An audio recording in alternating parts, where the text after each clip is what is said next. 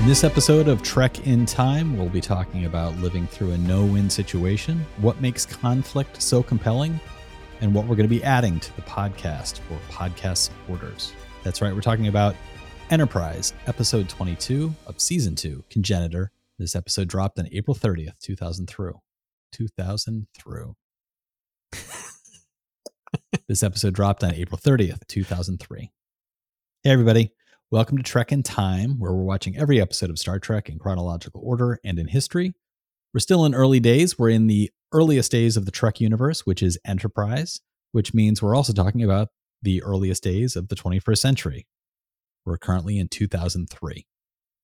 And who's doing all this talking? Well, it's me. I'm Sean Farrell. I'm a published writer.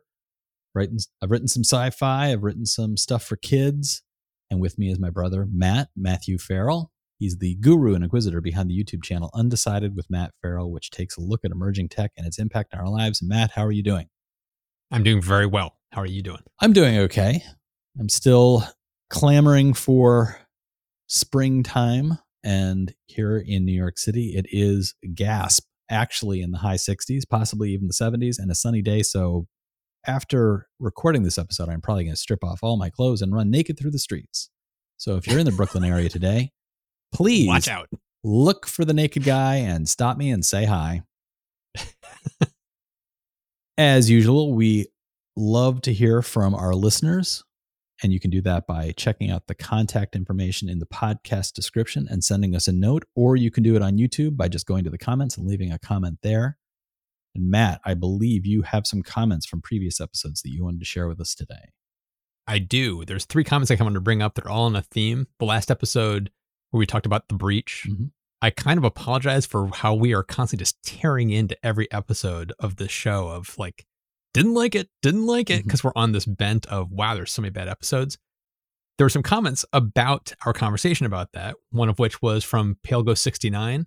Just a few more episodes until season 3. I hold nothing against you guys for the accurate assessments of these recent episodes. Some of the best podcast episodes so far have been riffing about how bad episodes could have been even better. So I'm glad at least Pale Ghost is on board with what we're doing. AJ Chan wrote, as we wrap up season 2, I was wondering if you could pick 10 episodes that you would include in Enterprise season 2 if it was made as a 2022 streaming format. That's an incredibly interesting idea. And AJ, thanks for that comment. I can't do it off the cuff right now, but I think that as a part of our season 2 finale, we should both propose what episodes we would include in that. Basically a top 10. That's a great idea. Yeah. So thank you for that. Yeah. And the last comment was from Jason Dumb. I appreciate the criticism. I feel the same regarding Enterprise. So much good, but many bad episodes. Part of the fun is breaking down what's not working. Keep up the great work. So I'm glad that people are enjoying what we're doing, because it feels like I said, I still feel kind of bad because overall I like the show, but man, there's just been this string of just horrible episodes that we just keep tearing apart. Yeah, it's easy to get trapped in a bottle with the things that you're talking about and feel like the universe of the show is what you're currently swimming in and feeling like, oh my God, Enterprise. Oh my God, Enterprise. Oh my God, Enterprise. And I recently, I may have mentioned this in the podcast in the past. I'm a big fan of apps like Tubi and Pluto, which are free streaming programs and movies, and you can just put it on in the background. It's great for background noise where you just want nonstop whatever, but you don't want to pay too much attention to it while you're doing other things. And so while I'm doing some stuff around the house, there is a Star Trek channel on Pluto, and I love putting that on. And what they tend to do is very slowly move forward through, they're doing Next Generation, very slowly move through the different seasons of Next Generation in batches of repeated episodes. So over a 4-hour period, you're going to see 4 episodes that would have been in order next to each other, and then they will loop. And so you just go over a 24-hour period, you'll see the same episodes again and again and again. I hadn't watched it in a long time, and so I started watching some of it the other day, and they were in the midst of a bunch of episodes that I think would have been probably season 5 or 6 of Next Generation. Okay. And I was suddenly reminded, oh, these are not all golden. No, these are not all they have some duds. Wonderful. Yeah. And I was seeing things in Next Generation that I was like, oh, this is similar to how I feel about some of the episodes of Enterprise that we've been talking about recently, where it is easy to get that kind of, oh, if only everything could have been as good as the golden days. And then you look at the golden days and you're like, oh, well, this is pretty crappy. And in particular, I'm thinking about the episode. There were a couple of episodes back to back that included one with Olivia Dabo as a young woman who is just discovering that she is in fact a Q. I remember that one, yes. And and the writing in the episode was almost as if they just forced all the actors into a room together and they were like, okay, she's a Q, go.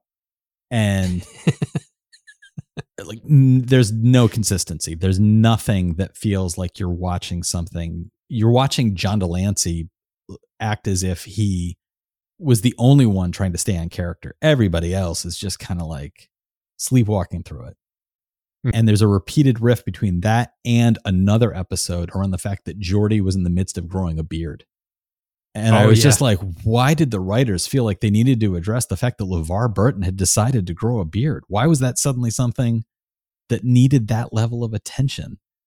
Yeah. And there's a scene with a poker game where Dr. Crusher is basically calling out all these bearded men around her, Riker, Worf, and Geordi, for the fact that they have beards. And they make a bet that if she wins the hand, they all have to shave their beards. And if one of them wins, she has to become a brunette. And I'm left with, this made it out of the writing room? This? Yeah.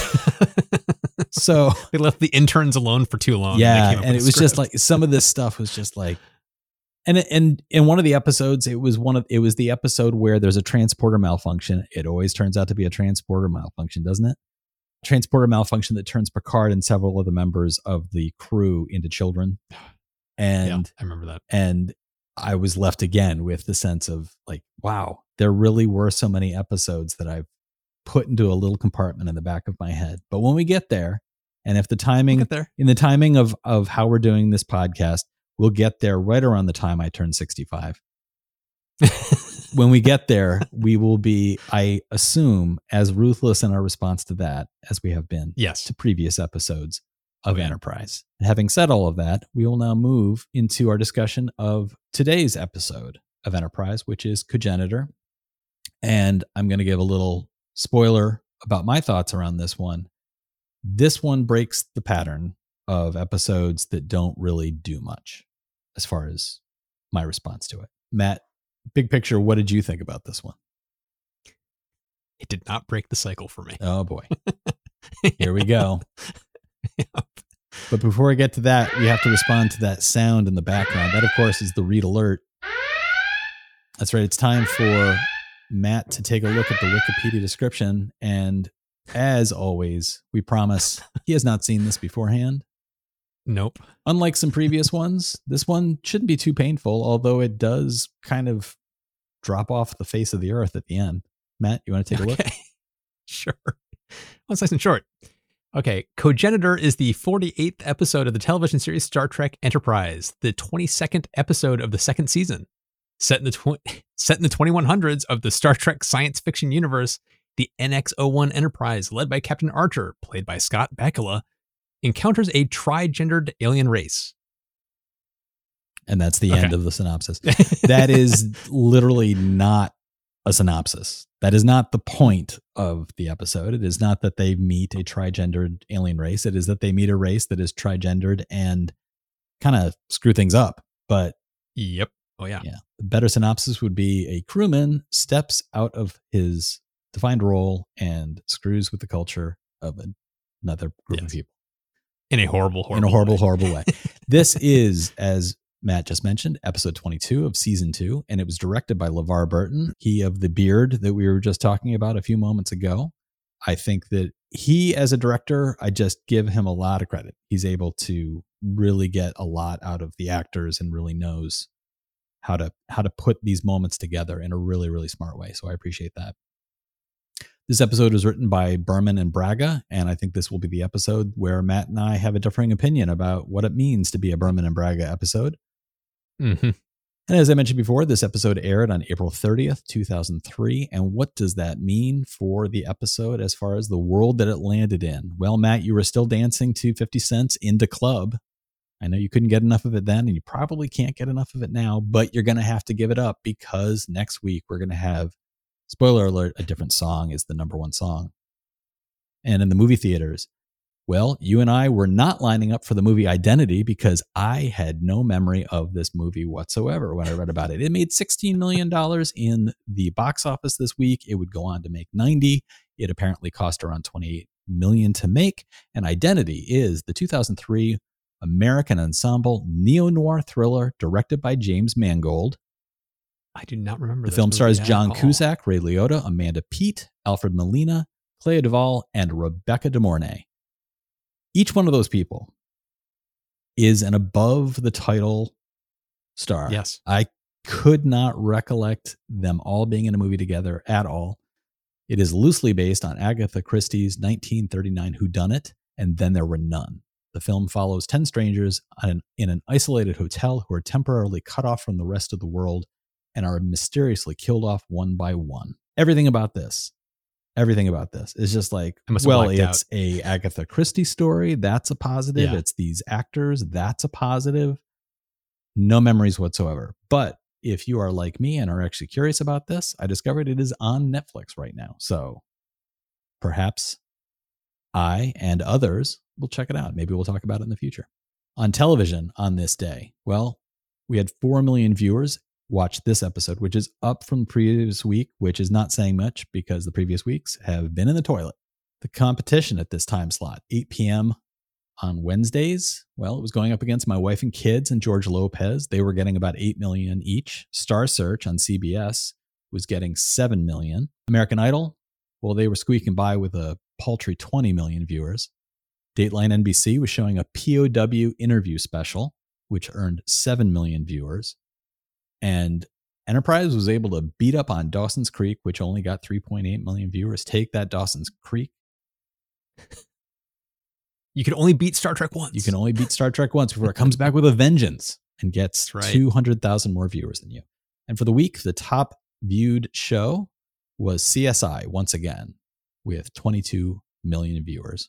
And in the news, well, anybody who's listening to this knows that we've been in the midst of a pandemic. Some say that the pandemic is trailing off and that it's turning into an endemic. And then there are those who say, no, the pandemic is still here. It's still growing strong. And there are those who say, if only we could have known that something like this could happen. If only there was a way that we could have foreseen a disease taking a hold of the world and squeezing the way that this pandemic has. Well, on this day, April 30th, 2003, the New York Times included a headline, which was, the SARS epidemic, Canada, advice to put off trips to Toronto is lifted by the World Health Organization. Citing an ebb in the SARS epidemic here, the World Health Organization today lifted a week-old advisory urging travelers to delay all non-essential visits to Toronto. The decision was welcomed with sighs of relief from Canadian health officials who had lobbied hard for the reversal and disputed the World Health Organization's contention that Toronto had been a source of cases outside Canada. They argued that the advisory unnecessarily damaged the Canadian economy and its international image. If only we could have known. If only we could have known. It's a shame. Yeah. So, Enterprise, Cogenitor, an episode that is taking place in late January 2153, and we find the Enterprise is exploring a hypergiant star, a star that, as they are looking at it, T'Pol informs them that it is expected within a few hundred years to probably go supernova. So they are looking cosmologically at the last days of this massive star, and they are thoroughly excited by what they are seeing. The proximity to this event has them all really captivated. And then they discover that there is an alien vessel even closer to the star than they are. And when they have their first contact moment with this other race, everybody on board breathes a sigh of relief with the fact that it is totally non-threatening. It is a very excited Andreas Katsulas, who we have seen as a Romulan in previous episodes, and anybody who watches Babylon 5 will recognize him as a series regular there.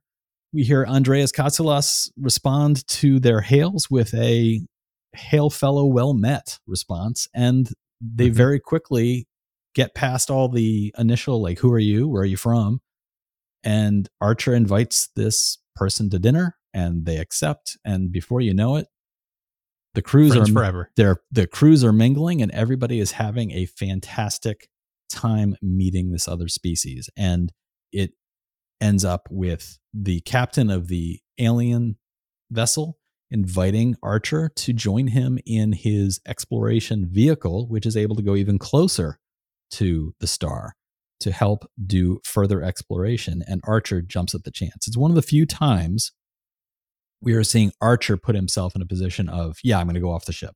I'm going to be the one doing this. And if the episode had just ended with all of that, it would have been arguably a uplifting episode, but without a plot, and would have been, why did we watch this? What happened here? What is this about? But luckily for all of us, that's not the case, because somebody had to stick his nose in it. Matt, I think you know who I'm talking about. Yeah. Trip. Can I just say, I like the fact that you seem to feel like this kind of broke the string of bad episodes we've been on. Mm-hmm. And I will agree that this is definitely better than the bad string we've been on, but it doesn't completely break the cycle. And for me, it also reinforces the Brannon Braga problem, where it feels like they have seeds of good ideas and don't know how to execute on it in a new and interesting way. Because this episode felt very Star Trek to me, where there's a lot of discussion and a lot of dialogue and a lot of ethical quandaries that are happening, which is great. But the execution of it was so, to me, sloppy and just didn't make any sense. And the core problem I had was Trip really steps in it in this episode. Like, too profound to jump to right to the end. Somebody dies because of his actions. Yep. He has done this, not in just one other episode. He's done this numerous times in other episodes, where he has done something so impulsive and so just what feels like could be almost out of character for him, where he's gotten in trouble. Like, there was an episode where the captain is just reaming like Reed and Trip up and down for the crap that they've done, and they're not behaving like, Starfleet officers, bridge crew, Starfleet officers. And they both look like whipped puppies, and they're like, I'm so sorry. And it's like, okay, they learned their lesson. Now we're moving on. And what does Trip do? It's like that episode never even happened. It's like, that's my problem, is that it's happened numerous times with Trip, where he's done something impulsive, a bad thing happens, he has a learning lesson, and then he does it again. And then he does it again. And then this one is like, oh, and now somebody's actually died because of what you did. Yeah.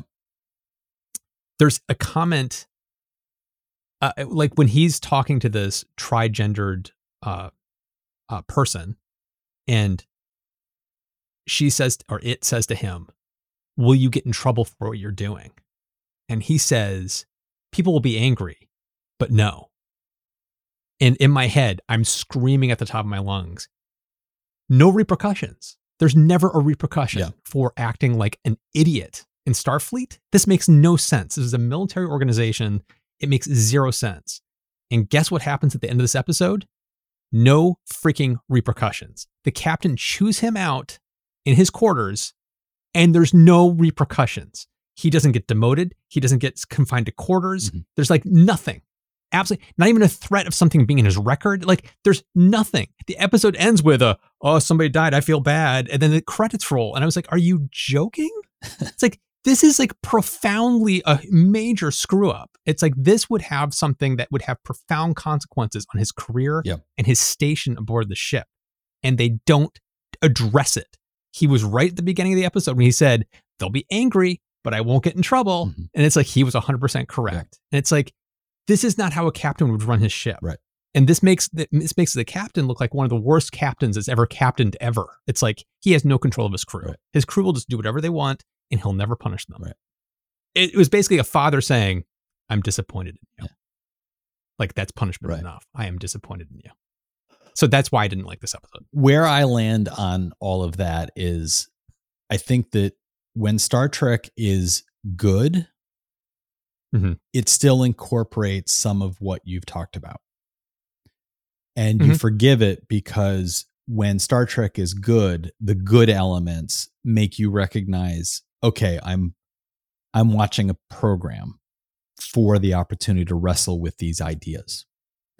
And a different program that is doing a different thing is built around, let's show what the repercussions of an action like this might be. I'm reminded of a program like the rebooted Battlestar Galactica might have had a storyline where if somebody had done, like you've just described, an officer of the ship does X and then everybody shows up and the captain's like, you're off, you're out, I'm demoting you, you're no longer that role, get out of here. You can't do that. It's a different design of program. It's a different purpose to the storytelling. Whereas this, as opposed to the previous episodes from the previous couple of weeks, those were not good Star Trek. And so all the flaws were the only thing we had to stand on. Whereas this one, I see everything you just described, but I feel like it's good Trek because its point for putting those things in there in the first place was a little bit like pulling the ripcord on a lawnmower to get the engine going.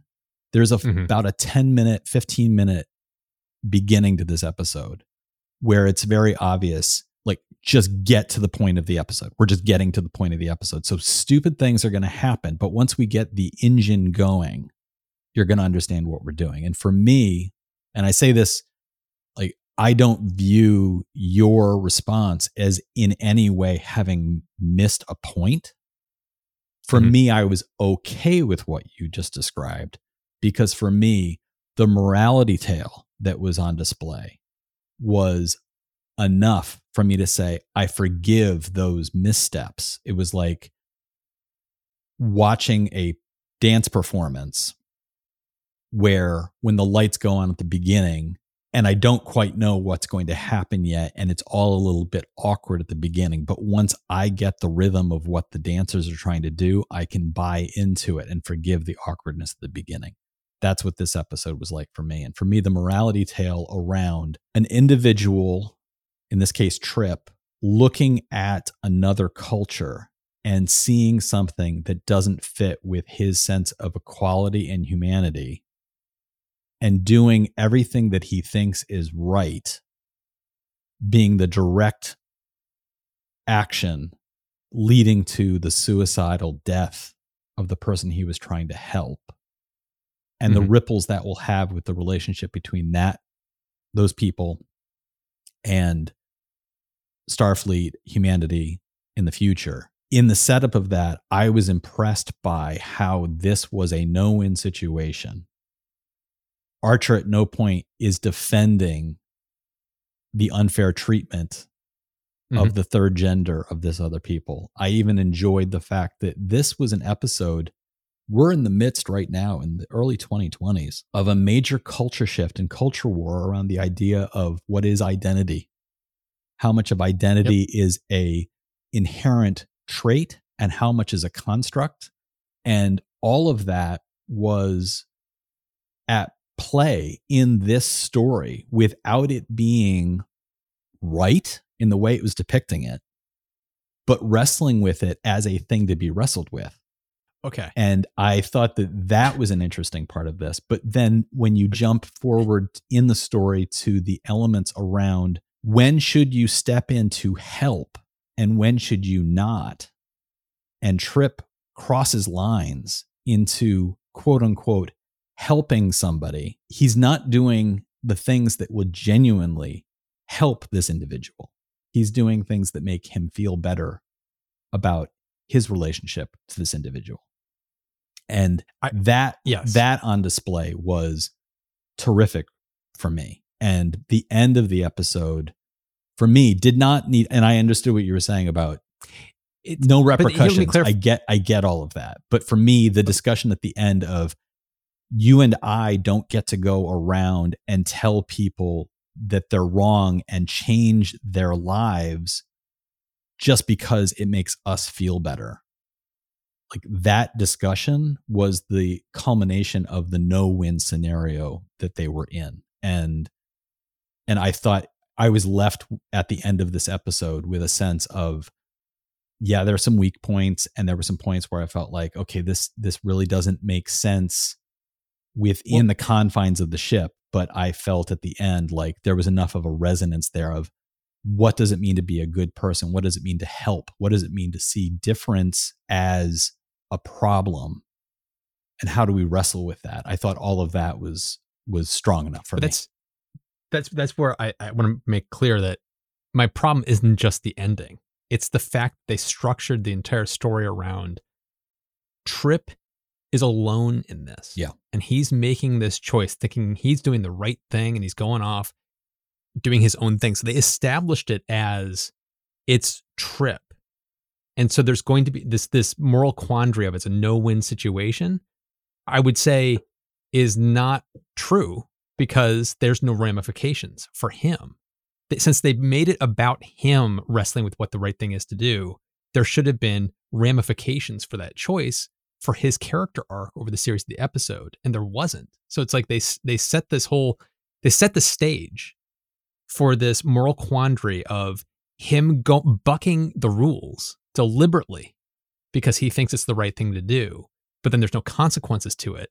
That's the wrong thing to do. It should have been more of a collective of the entire crew questioning, this seems a little weird. And maybe then Trip then starts to go off on his own path, where you get a sense that more of the crew is kind of behind this. This is a little odd. And he's kind of taking it on himself to do the right thing because he knows he's not completely on a limb by himself. But they said it so that he's a limb by himself. Yeah. And everybody else is telling him, don't do this. Like T'Pol is basically saying that. Phlox is basically saying that. And because of that, it sets this episode up as one of the key aspects is this no-win scenario. There's ramifications for doing what he's doing. And yet at the end, there's nothing with those ramifications other than this person being dead. I disagree with your take on that, because to go back to something you said before about Trip has done this before, and he has. And I absolutely see that. But I think that for me, it's a matter of, well, what did he do in the past, and what was at stake? And in this one, as opposed to those previous ones, it was, well, what did he do? He disobeyed orders, or he acted in a way unbecoming an officer. And what was at stake? In some cases, it was countermanding an order, doing something that would be against what his captain had expressed. In the one where he and Reed get reamed out, it's because of decorum. Like, you went sneaking in a place where you had no right to be, and that's an embarrassment to me as a captain. But the upshot of most of those was, at best, a reprimand, and at worst, in the episode where he and Reed go sneaking off and get reprimanded, the fact that they did that is a key element to them getting out of the dilemma of the episode. Yes. So his inability to follow decorum, in fact, is a positive. This episode, by isolating him and removing direct repercussions to him and his career, makes the weight of the death of this other person heavier, I think. It puts the burden on him as one of not, oh, I really kind of took one on, I got a bruise as a result of my own actions, but like, I killed another person. So to me, that lended weight to the impact on the other person and kept Charles, which is the name that this other person, the entire context of the relationship in this other species. I would also just like to point out the relationships between these other species. I thought that was interesting. Mm-hmm. The construction of their cultural paradigm being, they didn't get deep into it, but it's basically set up as if there are three genders. All three need to be a part of reproduction But one of those three is in very short supply for whatever reason. It seems like evolutionarily, the third gender is not as numerous. And as a result, they're treated almost like a resource, a valuable resource. The couple that has this cogenitor with them refers to having had to wait a long time for the opportunity to get one. And that if their reproductive efforts were successful, the cogenitor that would then be given to another couple. So this second-class citizen status is viewed within this culture. It becomes the limitation of this resource is what's driving their thinking, as opposed to being able to look at this as a fully fledged individual. So that aspect of the species is revealed through his interactions with Phlox and with this third gender who, after speaking with him, decides to take on his name. So this cogenitor begins to call itself Charles. There is a lot of stuff with Phlox, which does do, I think, some of the things you talked about wishing the episode had done more of, which is having a conversation with Phlox, and Phlox helps him discover there's no genetic difference and no intellectual difference between the cogenitor and the other members of this species. So this really is entirely a cultural second-class status as opposed to anything physical. And for me, that's what put the relationship between what is at stake here. If you had the stakes be something around Trip, I think that the end result would have been, well, the episode is really about Trip. Whereas I came out of this thinking about the episode involved Trip, but ultimately it was about bigger than any of the individuals involved. It was about culture clash. It was about othering the other, even in the attempt to help. And I thought that it did a very good job with all of those things. Well, like I agree with you. Like that aspect of it, I liked a lot. But there are other episodes of Enterprise that do similar things with the captain, and I think they do it better.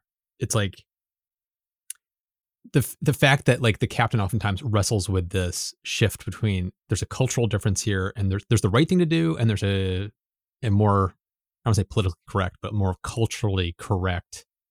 Don't rock the boat. This is not a human civilization. We're talking about the Prime Directive, effectively. Correct. The Prime Directive. And so this felt like it's another basically Prime Directive episode, but this time it's Trip instead of the captain.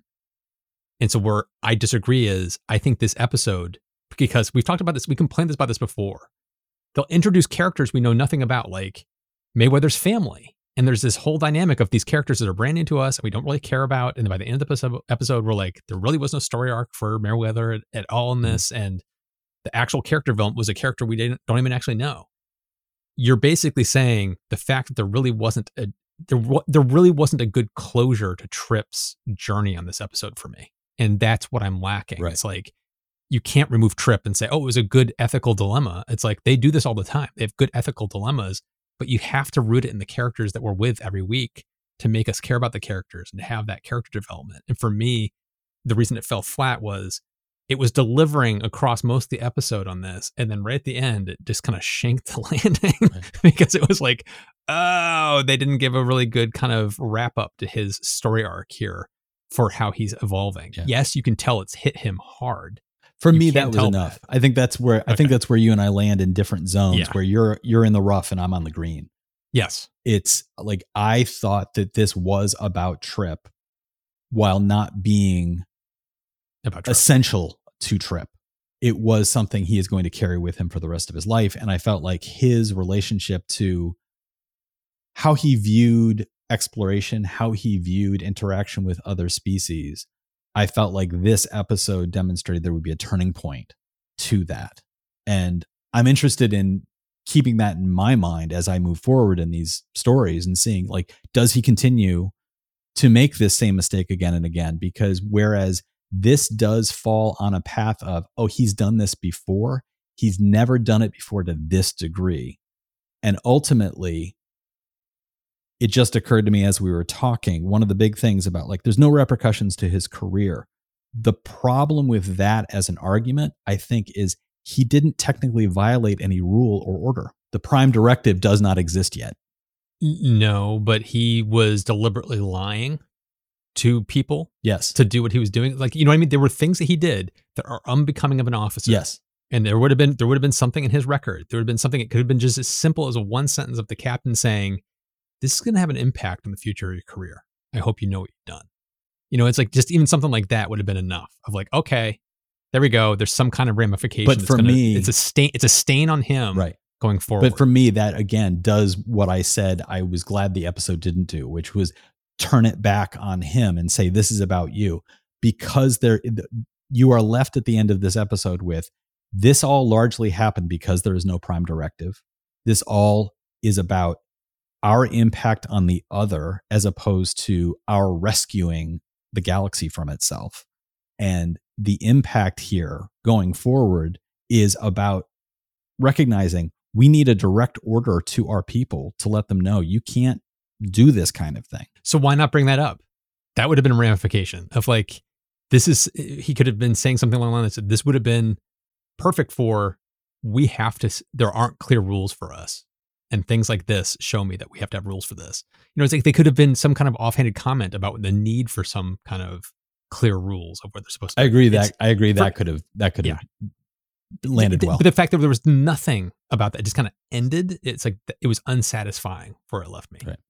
I do want to change the conversation just a little bit. I think I know where you're going because there's Reed to talk about. Yes, I was going to say. So there's always the A plot and the B plot, and I will tip my hat and say part of the problem we've had in numerous episodes is the B plot is just random and makes no thematic sense. Yeah. Like the last episode with the rock climbing is the perfect example of WTF, what the hell? Yeah. This, at least the B plot with Reed, at least it was with these alien races and there was some kind of like exploration as to other aspects of their society and culture. Yeah. So at least in that regard, it was somewhat related. But can we please stop? Just stop making Reed a freaking horn dog and making things that are just like a teenage boy writing the scripts of just objectifying women. Like there was an actual butt shot of the woman going through the hatch and he stares at it and he gets this smirk like, oh, look at that. Yeah. And it was just, come on. Can we please lay off the stupid, childish, sex-obsessed Reed? Yeah. It's so lowbrow and stupid. I agree that it's lowbrow and stupid. And what this storyline made me wish for is not that this wasn't in this episode, but all that the other previous ones had not been in those episodes. This in the episode by itself, short of the butt shot that you just referred to, would have been fine.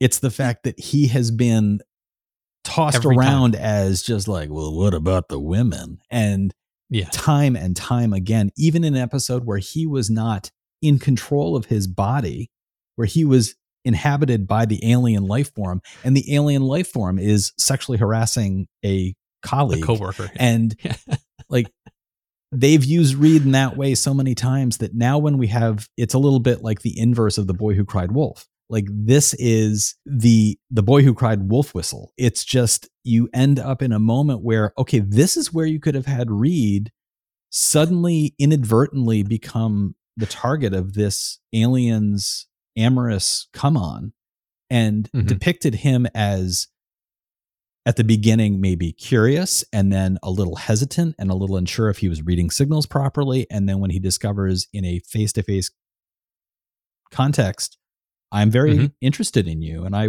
was hoping that we could be intimate together. That would have been a great story arc and a light story arc compared to the A storyline. And I thought it would have really worked really well, but it's been now tainted by all the other experiences we've seen with Reed, where he's been portrayed as such a borderline harasser that it becomes like, oh wait, he's winning. He was right to be that way, or it's okay that he was that way. I was okay with that storyline in this. It just made me think, I wish they hadn't bothered with all the other previous storylines. So Mm-hmm. And I will say that, again, the butt shot is a problem. But let me rephrase that. However, the actor's comedic timing around all of the scenes that he's in and the way he depicts Dominic Keating's depiction of, in particular, the fruit and cheese sampler scene. Yes. I thought was perfectly done, where this woman begins to feed him cheese and doing it in a rather romantic way. And you can tell on his face that across the front of his brain is running the phrase, is what I think is happening actually happening? And he does a really nice job with all of that. And then the comedic timing of when she fully comes out and says, like, I'm interested in you, and he accidentally stands up into a pipe and hits his head rather hard against the pipe. I thought all of those little depictions, including he does that and says, I think they've built these cabins a little too small and cramped. I thought all of that was well done. So, my complaint is not the acting at all. He's great as Reed. It was just the portrayal, that aspect of his character is just like, it's getting old. It's like, come on. So I'm curious about our listeners' thoughts on all of this. Do you agree with Matt that the episode should have contained a little bit more realism around how the characters' actions would have had repercussions for them moving forward? Or are you in line with my thinking, which was taking a look at this as more of a morality play? It's okay that it kind of lets go of some of those threads that tie it into reality and just is depicting the moral struggle around how do we help? What does help mean? And what does it mean when somebody else that we do not fully understand the context that they're in seems to be different and struggling in a way that we think we understand? Let us know. You can reach out through the contact information. You can, on YouTube, of course, just scroll beneath the video and leave a comment there and drop us a line. Let us know what you thought. As for this podcast and moving forward, I wanted to let everybody know that Matt and I are planning on putting together something for our podcast supporters, the people who supporting us directly through YouTube as a member, or those people who visit the Trek in Time site to provide us with direct support. We are going to be offering a new spin-off series called Out of Time, in which we're going to be talking about potentially Star Trek, but mainly whatever's on our mind, whatever we're consuming. So we might talk about some of the new Star Trek series. We might talk about other sci-fi shows that we're watching. Just off the top of my head, we might talk about things like Severance or Halo or some of the Star Wars programs that are coming out. We also may even talk about some of the newest Star Trek that is coming out, like Strange New Worlds, Picard, or Below Decks. So if you are interested in catching those episodes, you can become a member and you can go to Trek in Time and throw some direct support our way. And the episodes for Out of Time will be coming out at least once a month. And that will be starting in June, most likely. And what we will be doing is dropping at least one episode a month, potentially two or more, depending on our availability with each other and also what we have as far as what we've consumed and what we want to talk about. So another tip of the hat, and thanks to our supporters, you guys will already be getting announcements as far as like when this becomes live, and you will be provided with links and information on how to get to the program. And for anybody who wants to join in and support the podcast directly, you'll be added to that list as well. Before we sign off, Matt, is there anything you'd like to remind our listeners about that we have coming up? Just stay tuned to Undecided with Matt Farrell, where I'm talking about a lot of interesting things coming up, like machine learning and AI, which is very Star Trek-y, very futuristic sci-fi stuff, and how it's impacting things in the sustainability and renewable energy race. As for me, you can check out my website, SeanFarrell.com. You can also look for my books on Amazon or Barnes & Noble or anywhere books are sold, your local bookstore or your local library. They should be available at all those locations. And as usual, if you'd like to support the show, leave a review at Apple or Google or Spotify, or go to YouTube and become a member there. And if you'd like to directly support us, you can go to trekintime.show, click the Become a Supporter button, and throw some coins at our heads. We do appreciate it. It hurts a little bit, but we like it anyway. All of that really does help support the show. Thank you so much for listening and watching. and we'll talk to you next time.